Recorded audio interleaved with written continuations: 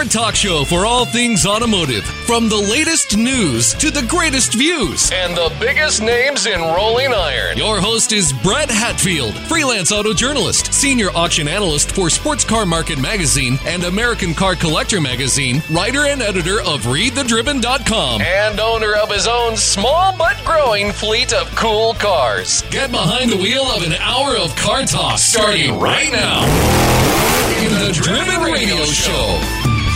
Thanks for listening to Driven Radio, your home for the very best in automotive content and interviews. And crossed a milestone today. Crossed a big line.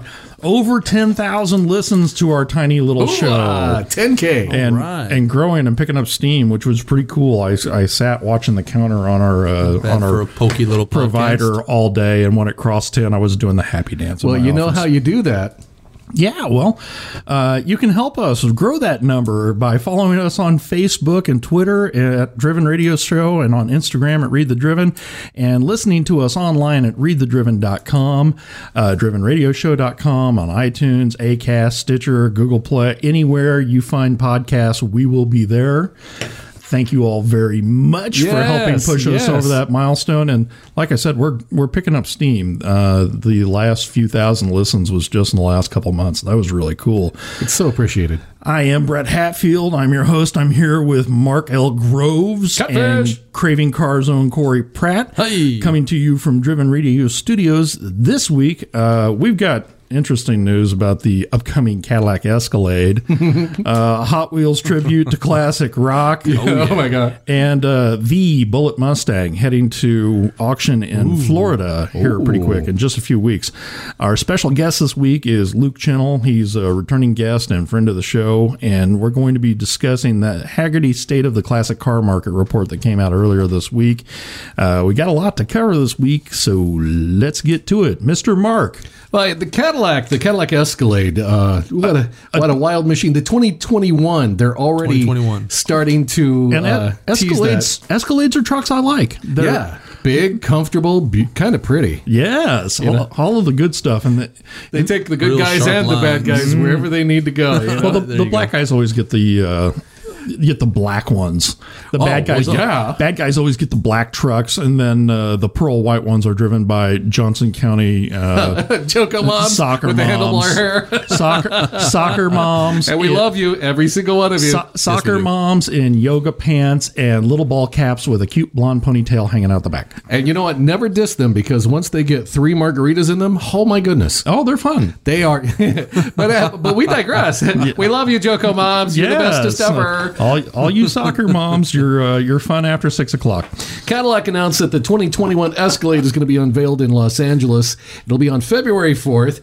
And here's the thing that caught my eye about this, because usually I'm kind of like, it's another regular car being whatever. Mm-hmm.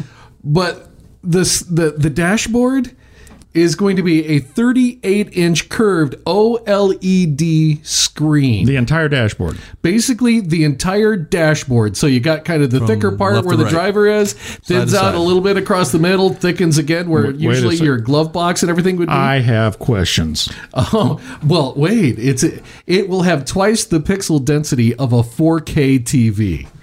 Oh, so your speedometer is going to be crystal clear, mister. That's great. That's fantastic. Let's see. The screen is going to have streaming capability like the Tesla 3.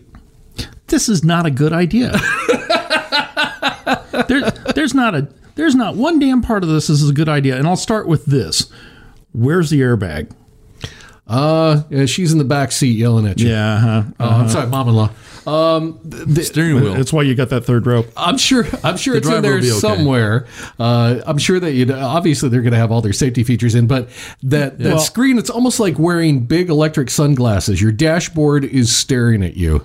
And the next step after this is just VR headset the whole time you're in the car. You're doing nothing but playing Sims when you're out driving. But first of all, where are the airbags? I'm sure they've got them in there, what's it going to come through the screen? Oh, that's going to be great. Secondly, what Corey brought up earlier when we were shooting a breeze is What happens when that thing goes out, like your computer monitor or one of your TVs? Yeah, that's not like a single screen. We're like the Porsche Taycan has like 4 individual screens, including like your speedometer and your gauge cluster. Well, and even in the Porsche, you know that's not going to be a cheap fix. And in this Caddy, no. But if one goes out, you got 3 other screens. Is what I'm saying. I mean, this goes out, you have nothing. Okay, and then well, what you've got is the feel of the road. We're old school. You're gonna absolutely know how fast that thing's going. Yeah, and I can do that in my Corvette now. Counting lines. And then the third unforeseen circumstance on this is, oh boy, how many fistfights are you going to start with your little kids who all want to play the video game in the front seat? I want to be it's kids no throwing things in the car. You're going to break the TV. Yeah, 38 inches. Just 38. My first TV that I ever bought was 20 inches diagonal, and I thought that was the shiznit. How about the first good sneeze on this thing? Bring plenty of wipes. They're going to have something there for protection. You got a mouthful of that crappy vegan Whopper in there and a little bit of pepper up the nose, and then you just blast that screen, and then the next 45 minutes you're sitting there with Windex and a rag. It doesn't come out until 2021. Now, one of the little key hints about this too is that there's a teaser video. I showed you the teaser video. Yeah. And the top of the steering wheel, you might not have been able to see that in there, lit up green, meaning the new Escalade, according to, now this is an article that I got out of caranddriver.com. That's where the news came from, caranddriver.com. According to them, it means the new Escalade is going to be available with Cadillac's Super Cruise semi-autonomous driving system. Yeah, not fully autonomous like that yo-yo last week who was in the backseat with his dog. I like how they call it semi-autonomous, not autopilot. It's a level 2 autonomous driving system, allows the car to drive itself hours on highways without driver intervention. So if you're on the highway and you've got a pretty straight stretch, you'll be able to finally catch up on your Netflix. You can Netflix and chill and quite possibly die. Bad ideas. I do have a serious question about the autonomous driving. It's level 2.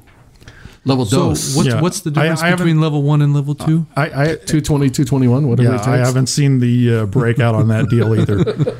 So bad idea all the way where do you around. level out at? I mean, where's it max out, I wonder? If I'm at level 1, is that because I'm like, am I Is it like the old Kung Fu game? You got 4 levels and you're done, right? You got the boss? No? Okay. I don't know. Maybe you can level up. So anyway, is there power upgrades? Be looking forward to the watching TV in your Cadillac come 2021. No, I'm not. I'm going to hang on to my 20-year-old Lincoln Navigator with 275,000 miles on it, and new dents courtesy of that blind Stevie Wonder impersonator who smacked me in the Walmart parking lot this week. Bless your pea-picking heart, darling. No kidding. She smacked the front end and then, in her infinite wisdom, cut the wheel really hard when she was backing up and got the back end. Well, you want it to match, don't you? Oh, just I got out, and it was one of those occasions. That must have been after the third margarita. I was so mad I couldn't swear. I got you in the front, got you in the rear. What do you think of that, Tiger? I think I usually have to pay extra for that. Girlfriend likes top shelf. Oh my goodness!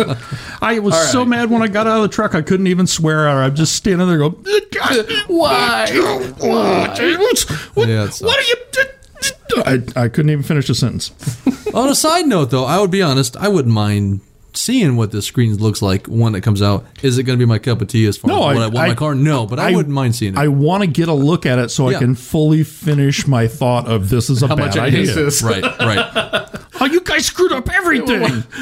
Before you know it, the entire dash and everything and windshield and roof is all going to be screens. Well, if they can do that for the width of the dash, then they can do it down the sides and they can do it down the back. And I am seeing full disco limo come out of this pretty quick. See, they should do sunroofs, and it's just a screen, not an actual sunroof. Put that into that way you can just like, ooh, look, the sun's coming in. It's nighttime. See? I want to see that thing. I want it to be interactive with the stereo. So when you're listening to music, maybe it's, flashing colors in there. Get the full disco. It'll be like one of those realistic ball things we used to buy when we were kids. Yeah. It works with the music. Okay, let's take out all the seats and carpet, and I'm going to get some roller skates. See? That great ideas come from those who share. All right, how about those Hot Wheels, man? Those look kind of cool. Oh, my God. Anybody here, any classic rock fans in this room? I could use some Hot Wheels listeners right out there. now. Anybody? All right, well, check this out. Hot Wheels and classic rock. I'm Hot down. Wheels has released 5 special edition cars cars honoring the legendary rock band Led Zeppelin. Sold. I'm sorry. I'm already in. I'm missing the connection between Led Zeppelin and Hot Wheels, but please go on. Because Led Zeppelin was a hot rock band. Oh, is that what it is? And they had to drive places. Yeah, that's it. Wow, that's really thin, man. Yeah. I think I can see right through that. I don't even have to hold it up to the light. I absolutely love it. It's just stupid. Please. How do they look like? I mean, are they album covers or what? Well, yeah, actually, that's basically, so they got the special edition cars will have paint jobs inspired by the band's first 4 albums and their 1975 North American tour. Cool. There's a little Yugo. Yeah, right, they're going to come with. Do you want to hear what the cars look like? Yeah. All right. Oh, please do tell. Right. So the first model is called the Holland Gas, and it is painted with the burning Zeppelin. It's going to come with a free bong. It's painted with the burning Zeppelin that graced the cover of the first album, which of course was titled Led Zeppelin. Going to come with free paraphernalia. Of course, if anybody is not understanding which albums are which, that is also the album that came with Good Times, Bad Times, and that's it. Dazed and Confused. Nice. Okay. Second model, it's called the Super Van. You had to know the van was coming. There's got to be a van there somewhere. What kind of vehicle was the first one, by the way? It's a Holland Gas. This is what it's called. Oh, that's actually the kind of... That's what Hot Wheels named it, yes. But is it like a van or a sure car? No, it's... I've seen this. I couldn't quite tell what it was. It looked... Herkimer Battle Jitney? Well, it looked a little VW microbus-ish, except it had a rounded back... there was a 40s. Okay, I know. Yeah. All right. Yeah. So Hot Wheels are good at making up cars, so they just name it something. The back end was a little Buckminster Fuller-y. You know the car I'm talking about. Yeah, that sounds awesome. So with the second model, it's more likely a van being called the Super Van. The Super Van. Now, makes sense. What model of van I have? You're gonna love me and my Led Zeppelin, and that's all right by me. It looks like a 70s Ford Econoline. The cool thing was when I looked at the pictures on these, some of them looked like old Hot Wheel models that they'd kind of freshened up, new paint job, new wheels and tires, the same crap you do to your own car. They found a corner of the warehouse. Like, where the hell have these cars been all this time? let's repaint them and sell them. Bob had a box of these hidden. Oops, we can do this. How many have we got? A bunch. All right. Well, that Super Van is painted red with a white smoky cloud. That's graced the cover of the second album, Led Zeppelin 2. Yeah, so. What's Led Zeppelin 3? Is it a motorcycle? You gonna take another hit? Uh-huh. All right. What's the third one? Third car is named Combat Medic, which is perfect. It has the livery straight from Led Zeppelin 3, which, if you didn't know, that's the third album. Oh, thanks, man. Yeah, I was aware. Thank you. I wonder if Led Zeppelin 4... Is that the fifth album? I don't know. It's very possible. But the fourth album's last car is a 67 Austin minivan. Oh. I think we got a theme going with the vans here. Vans, yeah. And that takes the Zoso artwork from the band's fourth album, which is commonly referred to, well, Led Zeppelin. It was unnamed, but everybody called it Zeppelin. Well, I'm sure these things are like outrageously expensive, or absolutely not. No? Matter of fact, it's not going to be sold in any kind of limited numbers, so you're good there. It's going to be on the store shelves this month, the brick and mortar type of stores. It's not going to be sold through online retailers. Oh, yeah? They're not going to Amazon? Hold on.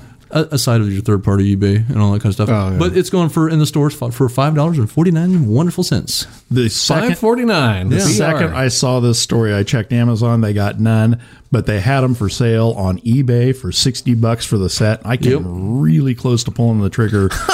Nah, just go in the stores and buy them. Come on, go to Walmart. You can arm wrestle some Black Friday deals out of people. I'm going to have my wagon train of Corvette and Porsche Hot Wheels followed by a bunch of Led Zeppelin fans. Vans.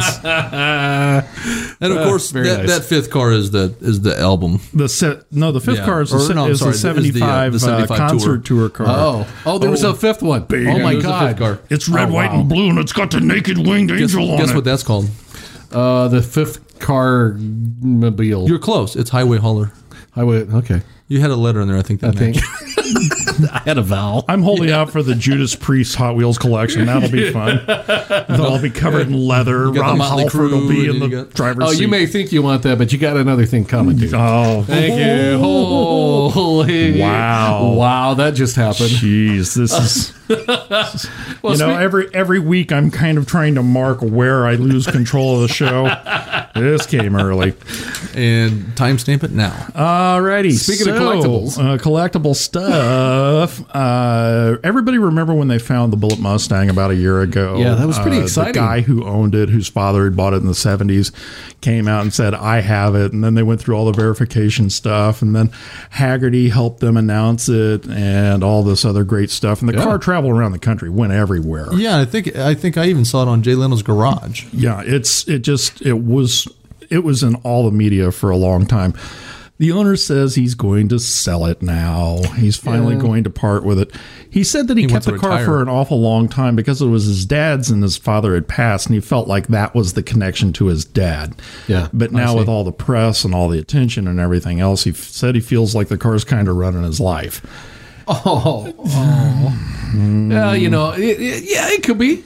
Sure. Hey, Could be. none of us have ever been in that position. Yeah. And Worst things can happen, though. everybody always thought that Steve McQueen was so cool that anything that he touched has got a huge premium on it now. Yeah. Oh, sure. So the guy's name is Sean Kiernan, and it's a 68 Ford Bullitt Mustang that was built specifically for the movie. Anybody who's a car guy or girl has seen that 10-minute chase through the streets of San Francisco, and you know I tried to wear out a VHS tape watching that thing.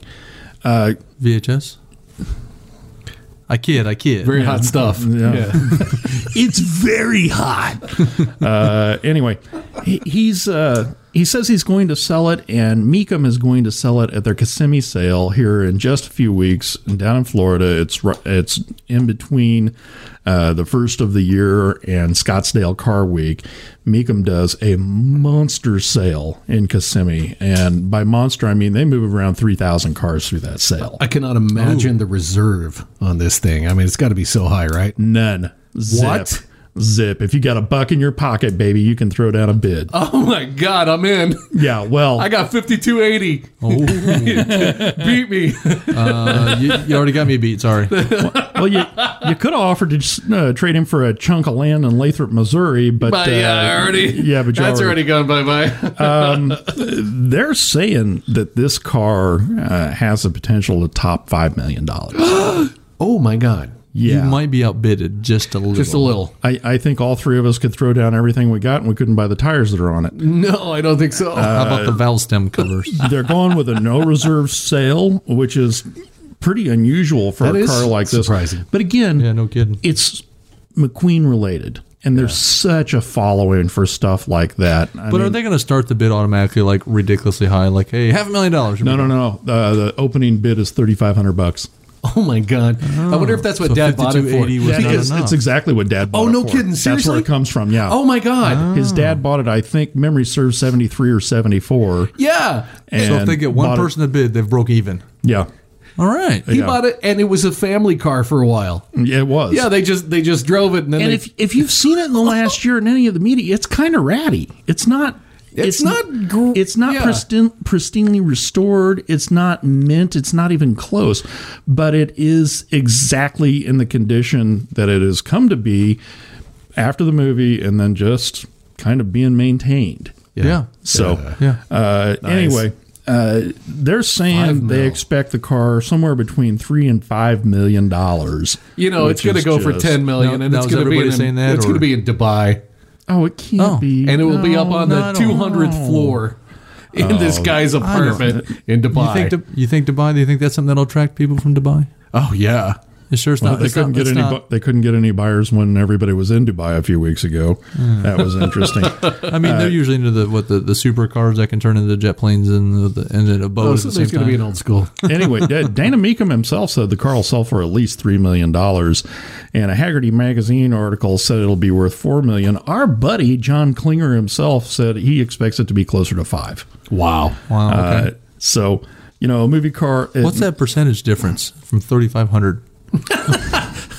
I think a metric butt ton. I think but it's metric, so you got to kind of work with it. It is a metric truckload. Do you know of an investment that could be a higher percentage than that of a single item? I don't know, man. Who you going to get to give you that money? I've been trying, but none of my damn comic books will quite reach that level. No kidding. But I'm trying. That's no kidding. Keep it up. Not if you wait 300 years. Yeah, my aunt's Beanie Babies. Anyway, a rep from Mecum said a movie car always has a multiple applied to it. When you add the Steve McQueen factor, that multiple, in effect, goes up exponentially. And, he said he was slow to part with it, but he kind of felt like the car was running his life. And there are some other cars that he would like to work on and try his hand out. You're a little familiar with that. You've sold a baby or two and got one or two up for sale. Thanks, you scab picker. Just so you can go out and buy one you like even more. Hey, Mark, don't cry for me, Argentina. I got a whole case of Bronco salt for pictures you this afternoon. that you can pour on his just wounds. Killing me. See? Anyway, his dad also had an old 911 that needs to be restored that was sitting right next to the Mustang in the same barn, and he wants to restore that. I'm guessing he could have the thing restored by Singer by the time he gets the stinking Mustang sold.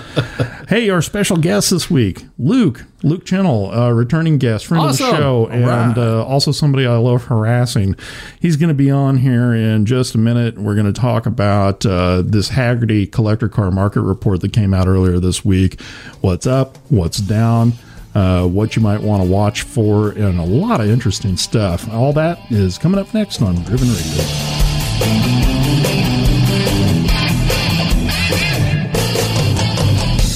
Hey, welcome back to Driven Radio. We're coming to you from Driven Radio Studios in lovely, balmy Overland Park, Kansas. Balmy. Oh, yes, it's beach weather. Yeah, walking around this outside. This beach ain't going outside. Yeah, that's no kidding, kids. Up to my mid-shin in snow. Our special guest this week and our returning guest and friend of the show, Luke Chennel, associate professor in the McPherson College Auto Restoration Program.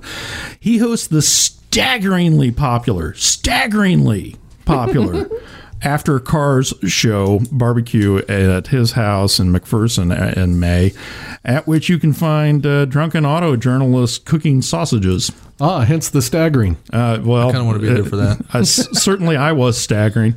Luke, welcome back to Driven Radio. Glad to be with you again. I was wondering if you got a chance to watch the Hagerty collector car market report earlier this week. I actually watched it today while I was building the wall. Oh, cool. And, very good. I found it very, very interesting. There was a lot of data there that was pretty useful, I think. Well, it was hosted by our friend Dave Kinney. It's always good to see Dave. And he had an awful lot to say about what's been happening as far as the market's going. And there were some surprises in the report. It seems that $100,000 cars are slowing down, and buyers that are in that 100,000 plus market are sitting on their money. Yeah, it seems to be. It's hard to say what exactly the middle of the collector car market is, but I think the growth, like we've seen in a lot of larger economic trends, is really in the high-end cars and in the low end. You see in most consumer products the kind of diminishment of the middle of the road kind of appliance or car or whatever. And people have either migrated to really cheap products or really expensive ones. And I think we're seeing that in the collector car market. And I think that's just my take. I think part of this is something that they mentioned a couple times is that baby boomers seem to be aging out of the collector car market. A lot of them are getting to be retirement age, and they're not keeping as large a collection around. And a lot of boomers did really, really well and had lots of free cash to throw at stuff like that. But now as they retire and settle down and downsize, a lot of those cars that were in the 100 to 300 grand range just aren't selling. They aren't moving. There seems to be a bit of a glut. Well, I think there are a couple things going on there. First of all, I think the kind of meteoric rise of the 1950s and 60s cars just had to flatten out and fall eventually. Sure. And I think what was more striking to me in the whole valuation report, cars from 1973 to 1987. Malaise era. Yeah, Malaise era. You can debate when that ends, but they sucked. They were terrible cars, and so there was a lot of pent up demand for collector cars, and no cars that were worthy of meeting it. Which, especially in the mid to late 2000s, it really inflated the price of late 1960s muscle cars, and I think finally we're starting to see the kind of post-fuel injection, good 90s performance car and other cars of that era come into their own, which is now starting to displace some of those other stuff. And the stuff from the 90s is a lot more affordable. It's just, well, it is. They're good cars, and they're cheap. And why not? I mean... Well, and also when you get into those 90s cars and late 90s cars, most all of them had power steering, power brakes, AC. Lots of them had power windows and cruise control and stuff like that. And it makes it a more livable classic. Absolutely. And the other thing about them is that, there's enough of those on the road still. Oh, yeah. The user base is strong. So you get, if you want to work on the thing yourself, you have plenty of support from a forum. YouTube is always there. And really between those two things, it's revolutionized the kind of owner-driven repairs that are possible and that people are capable of, with just pulling it up on your phone. Okay. Another thing that they brought up is that some of the flat sales from Monterey this year seem to be indicative of the current market correction. Notwithstanding the 46 Porsche sale at the RM deal, what a boondoggle that was. But the thing that I found really interesting is that Mecum's sales in the auction arena seem to be really steady. And the thing that I guess I hadn't considered enough is Mecum moves a lot of 4 and 5 figure cars, but they don't get into much 6 figure stuff. They do a little bit of upper end stuff at some of their bigger sales, but for the most part, it's stuff that seems to be more accessible. I think the bright spot of I always say that I want all the cars to go down in value so I can buy more. But the bright spot of cheap cars is that it opens up accessibility, and it opens up new people to things that they might not have otherwise considered. No, I absolutely. I think I absolutely agree with that, and my personal experience with that was what you and I have talked about a couple times earlier, or about a year ago. I had 8 cars, and I was just out of my mind trying to maintain everything and keep track of everything. And I put everything up for sale. And the one car I figured I could sell and then afford everything else is if I sold the 61 Impala, because it was really expensive. And as it turned out, every other thing I had that was under $30,000 sold. It all sold. Everything but the Impala sold. And you should see this moped. Yeah, it's gone, man. Everything sold. All the affordable stuff is gone. And the one car that I thought would have been the home run and allow me to do whatever is the car I still got. And now I'm looking at it going, well, I guess this is the one I'm taking care of. Cars make for strange bedfellows, do they not? No, and I guess if I have to have one to live with, or two, because it could be worse. It certainly could be worse.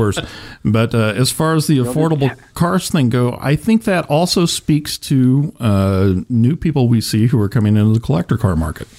Absolutely. In Hagerty's bull list, they cite that the class of 1999 is basically the list they made the bull list for, and guess who is one of the high school class of 1999?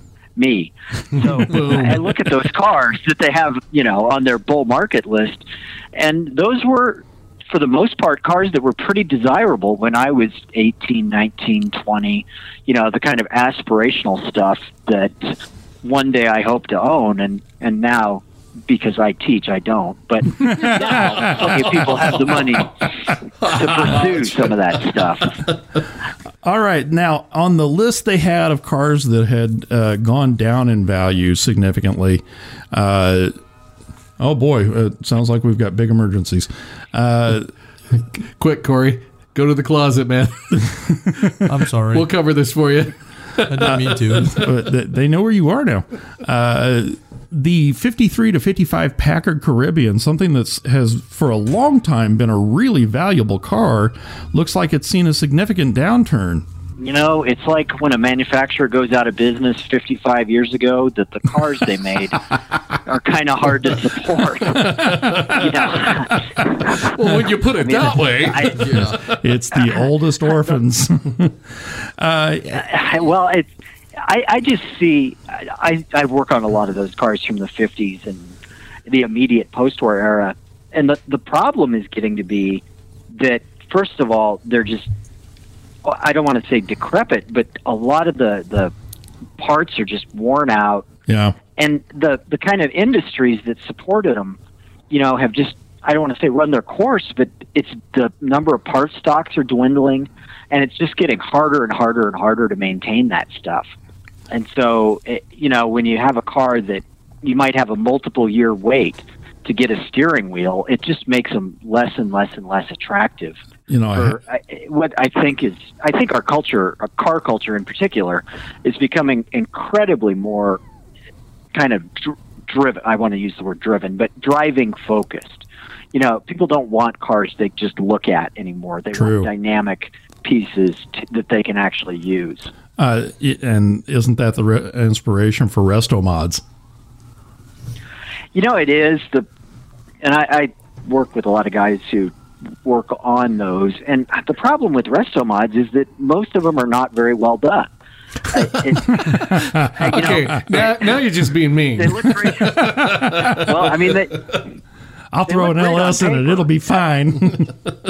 Yeah. I mean, you know, steel is kind of necessarily unforgiving, and if you don't do something right, if you don't put a car together right, it turns out not to work very well. Yeah, I know your Impala, you went through that, right? Oh, I'm still going through it. I mean, it's you know, and going back to they haven't been made in forever. The last commercial or the last production year for 409s was 1965.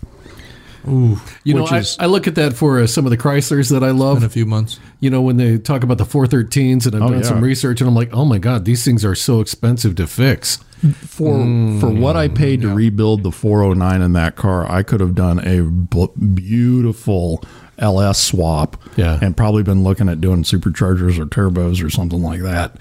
But I like the 409. It's cool looking. You don't see W heads on very much stuff. And how many songs were written about a 350? Yeah, well, no one's going to write She's Real Mine, my 350. Yeah, nobody's going to write songs about Tercels.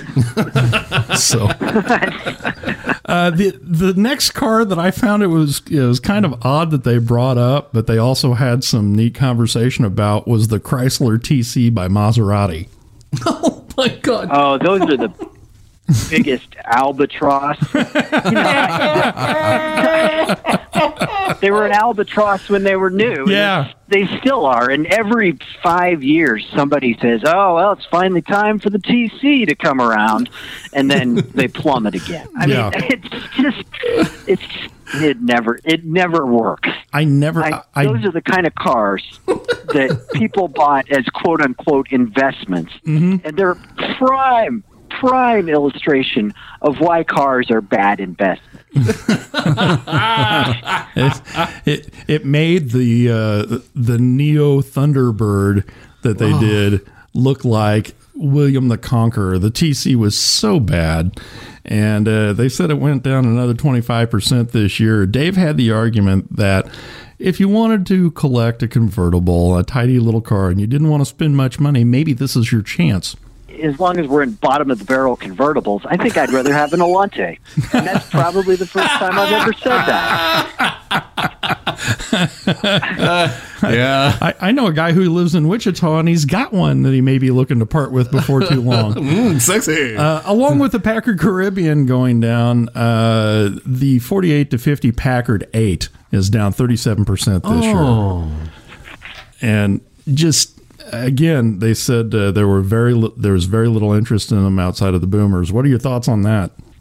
I go back again to just parts availability and supply. It's just they're just not making that stuff anymore. No. And it's becoming increasingly harder to try and justify repairing and fixing stuff that's often been repaired and buggered up and just hacked together for the last 45 to 50 years. True. So I personally have a great admiration for anything Packard. I think they're one of the best of that era. They're one of the best screwed together cars. They're just smooth, solid, dependable.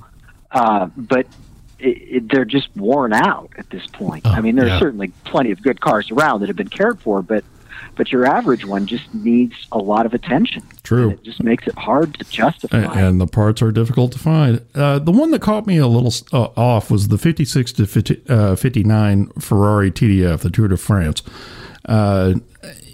I've reviewed a couple of these, but every one of them was a little bit different. They were kind of a bespoke car. Any thoughts on those being down 20%? I puzzled over that for quite a while, and my knowledge of the Ferrari market is admittedly limited. Again, I teach. But, I think anything custom bodied like that, provenance means a lot, and it doesn't take much, in a car where the price range is $250,000 to $750,000. Yeah. It doesn't take more than a couple of sales of the lower end ones to really skew that number. True. So if you have a car that's got good documentation and provenance, it's going to be worth a good bit more, and I don't think that's ever going to change. So the other one, along with the TDF that surprised me, was the 68 to 73 Ferrari Daytonas. And those have been seeing a downward trend. And those things seem to have been hot for quite some time. I'm kind of curious, what are you thinking there? I mean, it seems like the window on Ferraris is just shifting to newer and newer cars. I mean, I think certainly there's always going to be a place for any of the 12-cylinder, any 12-cylinder 250 is always going to be a great car. But as you start to move into the newer ones, it seems like the general trend is to kind of move to the supercar era of, again, the 80s and 90s, the F40, 355, 360 even, instead of some of that later 60s and early 70s stuff. And then the one they brought up, and this seemed to be a generational thing too, and that's certainly what Dave was saying, the 50 to 53 Aston Martin DB2s look like they're going down a little bit. Yeah, well, I always have an admiration for those because David Brown was a great tractor manufacturer, and saved Aston Martin, of course. But I mean, if you're going to go out and buy a vintage Aston Martin, unless you're really die hard, you want a DB4 or DB5. You want a Bond car. Yes. So I don't think that's out of line for those to be going down in value. We're speaking with Luke Chennel, Associate Professor in the Restoration Program at McPherson College. Now we've talked about all the stuff that went down. Let's talk about some of the stuff that came up. And there's some neat stuff in here. I was kind of happy to see that the second generation, the 88 to 91 Honda CRXs, were coming up in value quite a bit. I've seen some of these on Bring a Trailer go for what seemed like a ton of money. But the thing is with the CRXs, they're really, really difficult to find unmodified, and they're really difficult to find with low miles. Well, yeah, they drove them. When that came up, they ran good, too. They were a good car. The thing that came up for me when I saw that was I haven't seen a CRX on the road in probably 15 years. No. And it actually was kind of a wake-up call for me to realize how long it had been since I've seen a car of that variety around. But the thing about those little Hondas was they were just, again, well-built cars. And the CRX SIs, they were kind of a mold-breaking car. Especially Hondas of that era really were very different from other car manufacturers. The special CVC engine, Soichiro Honda's general influence on automotive engineering was really at its peak in that era. And so I think it's pretty deserved that those cars are getting some attention. I bought a 1990 Honda CRX DX brand new right off the showroom floor and had it for a couple of years. And that thing was perfect. It never had a problem. I never had to do anything to it other than change the oil and put gas in it. It ran great. It got great mileage. They were fairly quick for what they were. And that little hatchback would swallow a ton of stuff. You could put so much crap in them. They were really fantastic little cars, and they didn't weigh anything. They were just light. You start to see in that era, that people got over the emissions regulations and safety regulations and really started to let the kind of put the pen to paper, really started making good cars. And I think the CRXs were one of the first of those. Oh, I absolutely agree. Post-Malay era cars. Absolutely agree.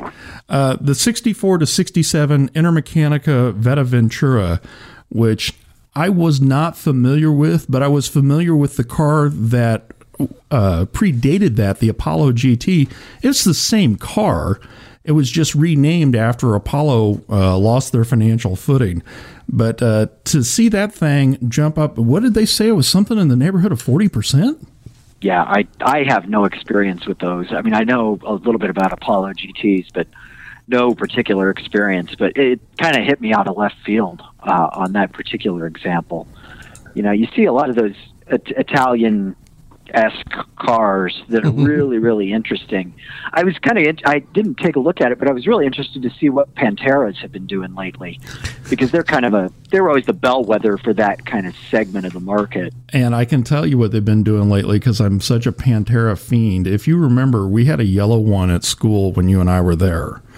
And absolutely. I wound up doing the seats and the headliner in that car and kind of fell in love with it. And that was not a great example, but it was okay. And I also remember it had no brakes, and when we ripped around town and you had to use the parking brake. But those things went. Those things really deserved to go up when they did.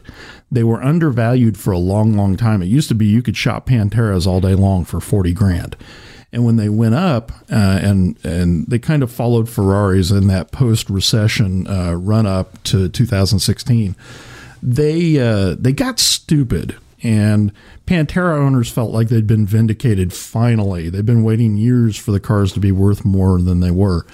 And they've kind of flattened, and a lot of guys who saw their Panteras finally become six-figure cars want to hang on to that, but they're no longer bringing that kind of money. They're upper five-figure cars. You still see them around 80 and 90 a lot for the really, really good ones. But the other thing is, Panteras, much like CRXs, it's tough to find them that haven't been monkeyed with. Everybody who laid their hands on one would do different wheels and tires and modify the engine and try to squeeze more than 330 horse out of the thing, which for that car was plenty. It's tough to find them that are very original. Some of the modifications that were done were really, really good. Most of them weren't. Most of them were pretty awful. Well, you can find Pontiac Venturas that are original. No? Sorry. But Pantera prices have softened along with most everything else, and they're starting to come back down. The thing that really bugged me about that is just about the time I was going to be able to afford a Pantera, they went through the damn roof, and I can't put my hands on them. That's what always happens to me. Soon enough, the day will be yours. All you have to do is sell the Impala. You know what? After all the crap I've been through in the last year, part of the problem with the Impala was I was trying to sell it, and I was I was doing everything the car needed, fixing everything the car needed, going through it, and by the time I got done with everything, the car was really in pretty good shape, and I'm starting to think, no, I don't want to sell this. This drives real nicely, and it goes down the road straight, and it comes on nice and hard, and I made the car so good to sell it that now I don't want to. You've got a great list of vehicles here in this, the ones that are, the values are coming up, but I wanted to see if we could jump to the 69 to 70 Shelby Mustangs, because I have been watching Shelby Americana. Okay. On Netflix. Okay. And the last time you guys talked about going to see the movie, and I'm like, what is it? Ford versus Ferrari or whatever. Yeah. I think I might actually want to see that now. I want to go see it again. You want to go? That's not a bad idea. Because Shelby Americana on Netflix is a hell of a watch. Yeah. And It's been on my list of ones to catch up on. It's got both of the, America, woo, some races just figuring out how to make stuff work good. If you're gonna watch that, you also need to watch 24-Hour War. It all dovetails together. And yeah, let's jump to the 69 to 70 Mustang GT350s. Wow, if I could say this. Well, I know what that means now, GT350. I don't know what the GT stands for, but I know why they called it that. So I feel like smart because I watch Netflix. That's where all your finer learning happens. Is on Netflix. That's where any of it comes down. Yeah. The GT350s were traditionally kind of poo-pooed by the Shelby purists for having not been constructed at the LAX plant. But like Dave said, this is becoming less and less of a factor as time goes on. And with one of those cars, they're a little bit cheaper. They're sub-$100,000 cars, which is not the case with most Shelby Mustangs of the era. You're still in the Shelby registry. They're still very usable. They're still very drivable. And a lot of them came with power steering, power brakes, AC, automatic, all that good stuff. Where do you see those going, Luke? I see it as heresy. I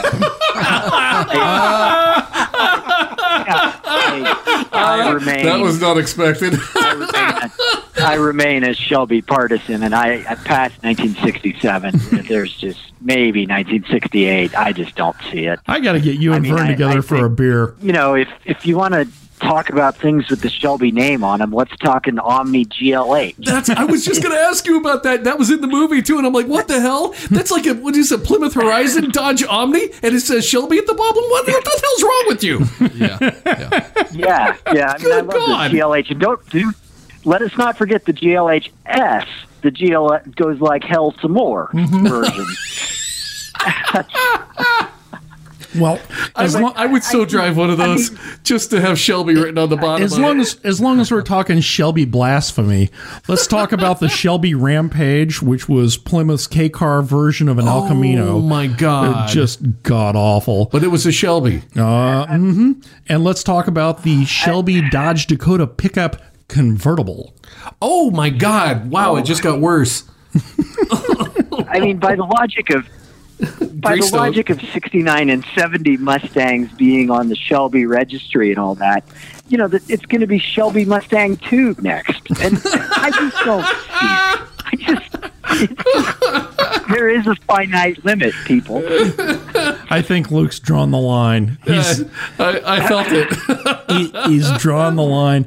Before we slide out of here, there's one car that we hopped over that I have to bring up. I have to bring up because this really hit home. And of course, I was doing the happy dance in my office. If you were paying attention, Mr. Dave brought up that 99 to 92 Mercedes W140 S-Class had jumped 50% this year. And as the owner of one, that's fantastic. Now it's worth $6,000. 40% of $50 really isn't. I'm up to $70. Wow, you go, Dream Killer. I mean, how many tens of electrical pieces are going to cost $6,000 on that car? We've already had this conversation. This is the Schadenfreude joke over and over again. Yeah. I'm going to be working on that, and I'm going to be hoping somebody would come by the shop and curb stomp me and put me out of my misery. That car, oh my Lord. And he said it's worth 50% more, and I'm actually thinking, I'll go buy a new battery for it now. I have to say, I mean, it's like everybody says, what's wrong with a 25-year-old German car? Oh. Everything. You answered your own question. Every stinking thing. The answer is yes. And let us not forget, that one had a lot of automatic stuff in it, like the automatic climate control that makes Sybil look well-adjusted. That thing is so freaking schizophrenic, man. You're hot. Now you're cold. Yeah. Shazam. I want to clear my windshield. I will blow the air what I want. we had a Lincoln for a while that was like that. It was just capricious, and one day it would just freeze you out, usually in the winter, and then the next day you'd just fry, and that was usually in the summer. But then, inexplicably, a door would make a large clunk, and then all of a sudden the climate would shift to whatever you wanted it to, and you were good for the rest of the trip. You had to wait it out. You had to wait for the clunk. You had to wait for the clunk, and then everything was fine. I have been in that Mercedes on a long car trip in the wintertime when it was 16 degrees out. And on that 600, on that V12, it has a completely separate front and rear climate control. Rear works completely separate of the front. You could have the AC on up front and the heat on in the back. Been driving that car, freezing to death, watching frost accumulate on the windshield, on the inside of the windshield, and finally figured out, I can crank the heat in the back seat and it'll eventually get up here. Just drive uphill so that it all, goes up. No. I cranked the heat in the back, and after about 20 minutes, I was starting to feel pretty good in the front seat. Turned the heated seats on, and I was fine. At least it's got backup systems. You schizophrenic pile. There's nothing like watching the temperature gauge on a car and knowing that there is heat 2 feet in front of you, but you cannot get it to come backwards. I got 12 cylinders having explosions in them, and I can't feel a thing. Absolutely. This ain't right. Absolutely. Yeah. Now, for everyone who's listening who's tired of me bitching about this car I own, Come buy it. I do have to say this, and this is what I hang on to. When everything's right in that car, there is no better road car. That thing is amazing. It's just trying to it's kind of like herding cats, It's trying to get them all going in the same direction at the same time. You can't do it. At the 1 second that everything's going in the same direction at the same time, you look at it and you go, that's the most glorious thing ever. And that's what that car is like. I can't wait to see that on their billboards. Mercedes, it's like herding cats. With a fire hose. The thing about it is that the reason we're enthusiastic about these things sometimes is that they're terrible. Because the more terrible it is, the better it feels when you make it work right. We're all gluttons and martyrs. It's like, all of us. I mean, it's like going to Las Vegas. You get a random reward when the car functions as it should, and that just keeps you coming back for more. You objectively know that every time you're going to get in that car, something is not going to work and piss you off. Oh, yeah. Except that every once in a while it does. It reminds me of, I was lucky enough to meet Penn Jillette once in Las Vegas for just a minute, and talking to him, he said, Las Vegas is an entire city founded on bad math. And I think it's that same gambler's mentality that keeps us coming back to these cars, that the thing is going to spit in your eye every chance it gets, but maybe, just maybe, I'll get lucky and everything will work right for a minute. It'll be heaven. Yeah. Nice. We've been speaking to Luke Chennel, Associate Professor in the Restoration Program at McPherson College. Hey, Luke, I really appreciate you coming on, pal, and I miss you. It's been too long, so please come to Kansas City and let's go eat a lot of barbecue. I agree with that. Thanks for having me. Oh, it's great to have you back. You can find all of Luke's social media links, all of the media links from McPherson College. Yeah. And for Haggerty, the producer of the State of the Collector Car Market Report, all of that will be on Read the Driven, readthedriven.com. Thanks so much for spending time with Driven Radio. We really appreciate this. We really do, especially with crossing that big milestone 10,000 listen mark today. Woo! Very cool. We're growing, and we're happy to have you along with us. We love what we do, and we wouldn't be able to do it without the support of our audience. You can find us online at readthedriven.com. Follow us on Facebook at /Driven Radio Show, on Twitter at Driven Radio Show, and listen to us everywhere fine podcasts are heard. I'm Brett Hatfield for Corey Pratt and Mark Groves and Luke Chennel. Thank you so much for listening, and we'll see you next time here on Driven Radio.